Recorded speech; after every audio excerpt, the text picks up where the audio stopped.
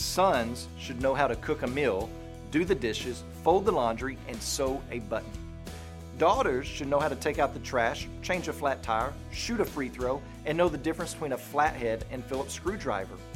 Being a responsible person, a well-rounded person, are traits everyone needs to possess. But just because boys should cook and girls should be on trash duty does not mean that boys are the same as girls, nor are girls the same as boys. God created males and females differently, with distinction and a divine decree to function in this world a certain way in order to fulfill God's purposes. Some of those functions overlap, but there are primary functions which are distinct, designated for males and females, and we are to honor those distinctions and duties. When God designs distinctions and duties between the sexes, we are to obediently and trustingly follow Him. As you pray today, please remember Marco Gaspar and his family, our Changemaker missionaries in Portugal.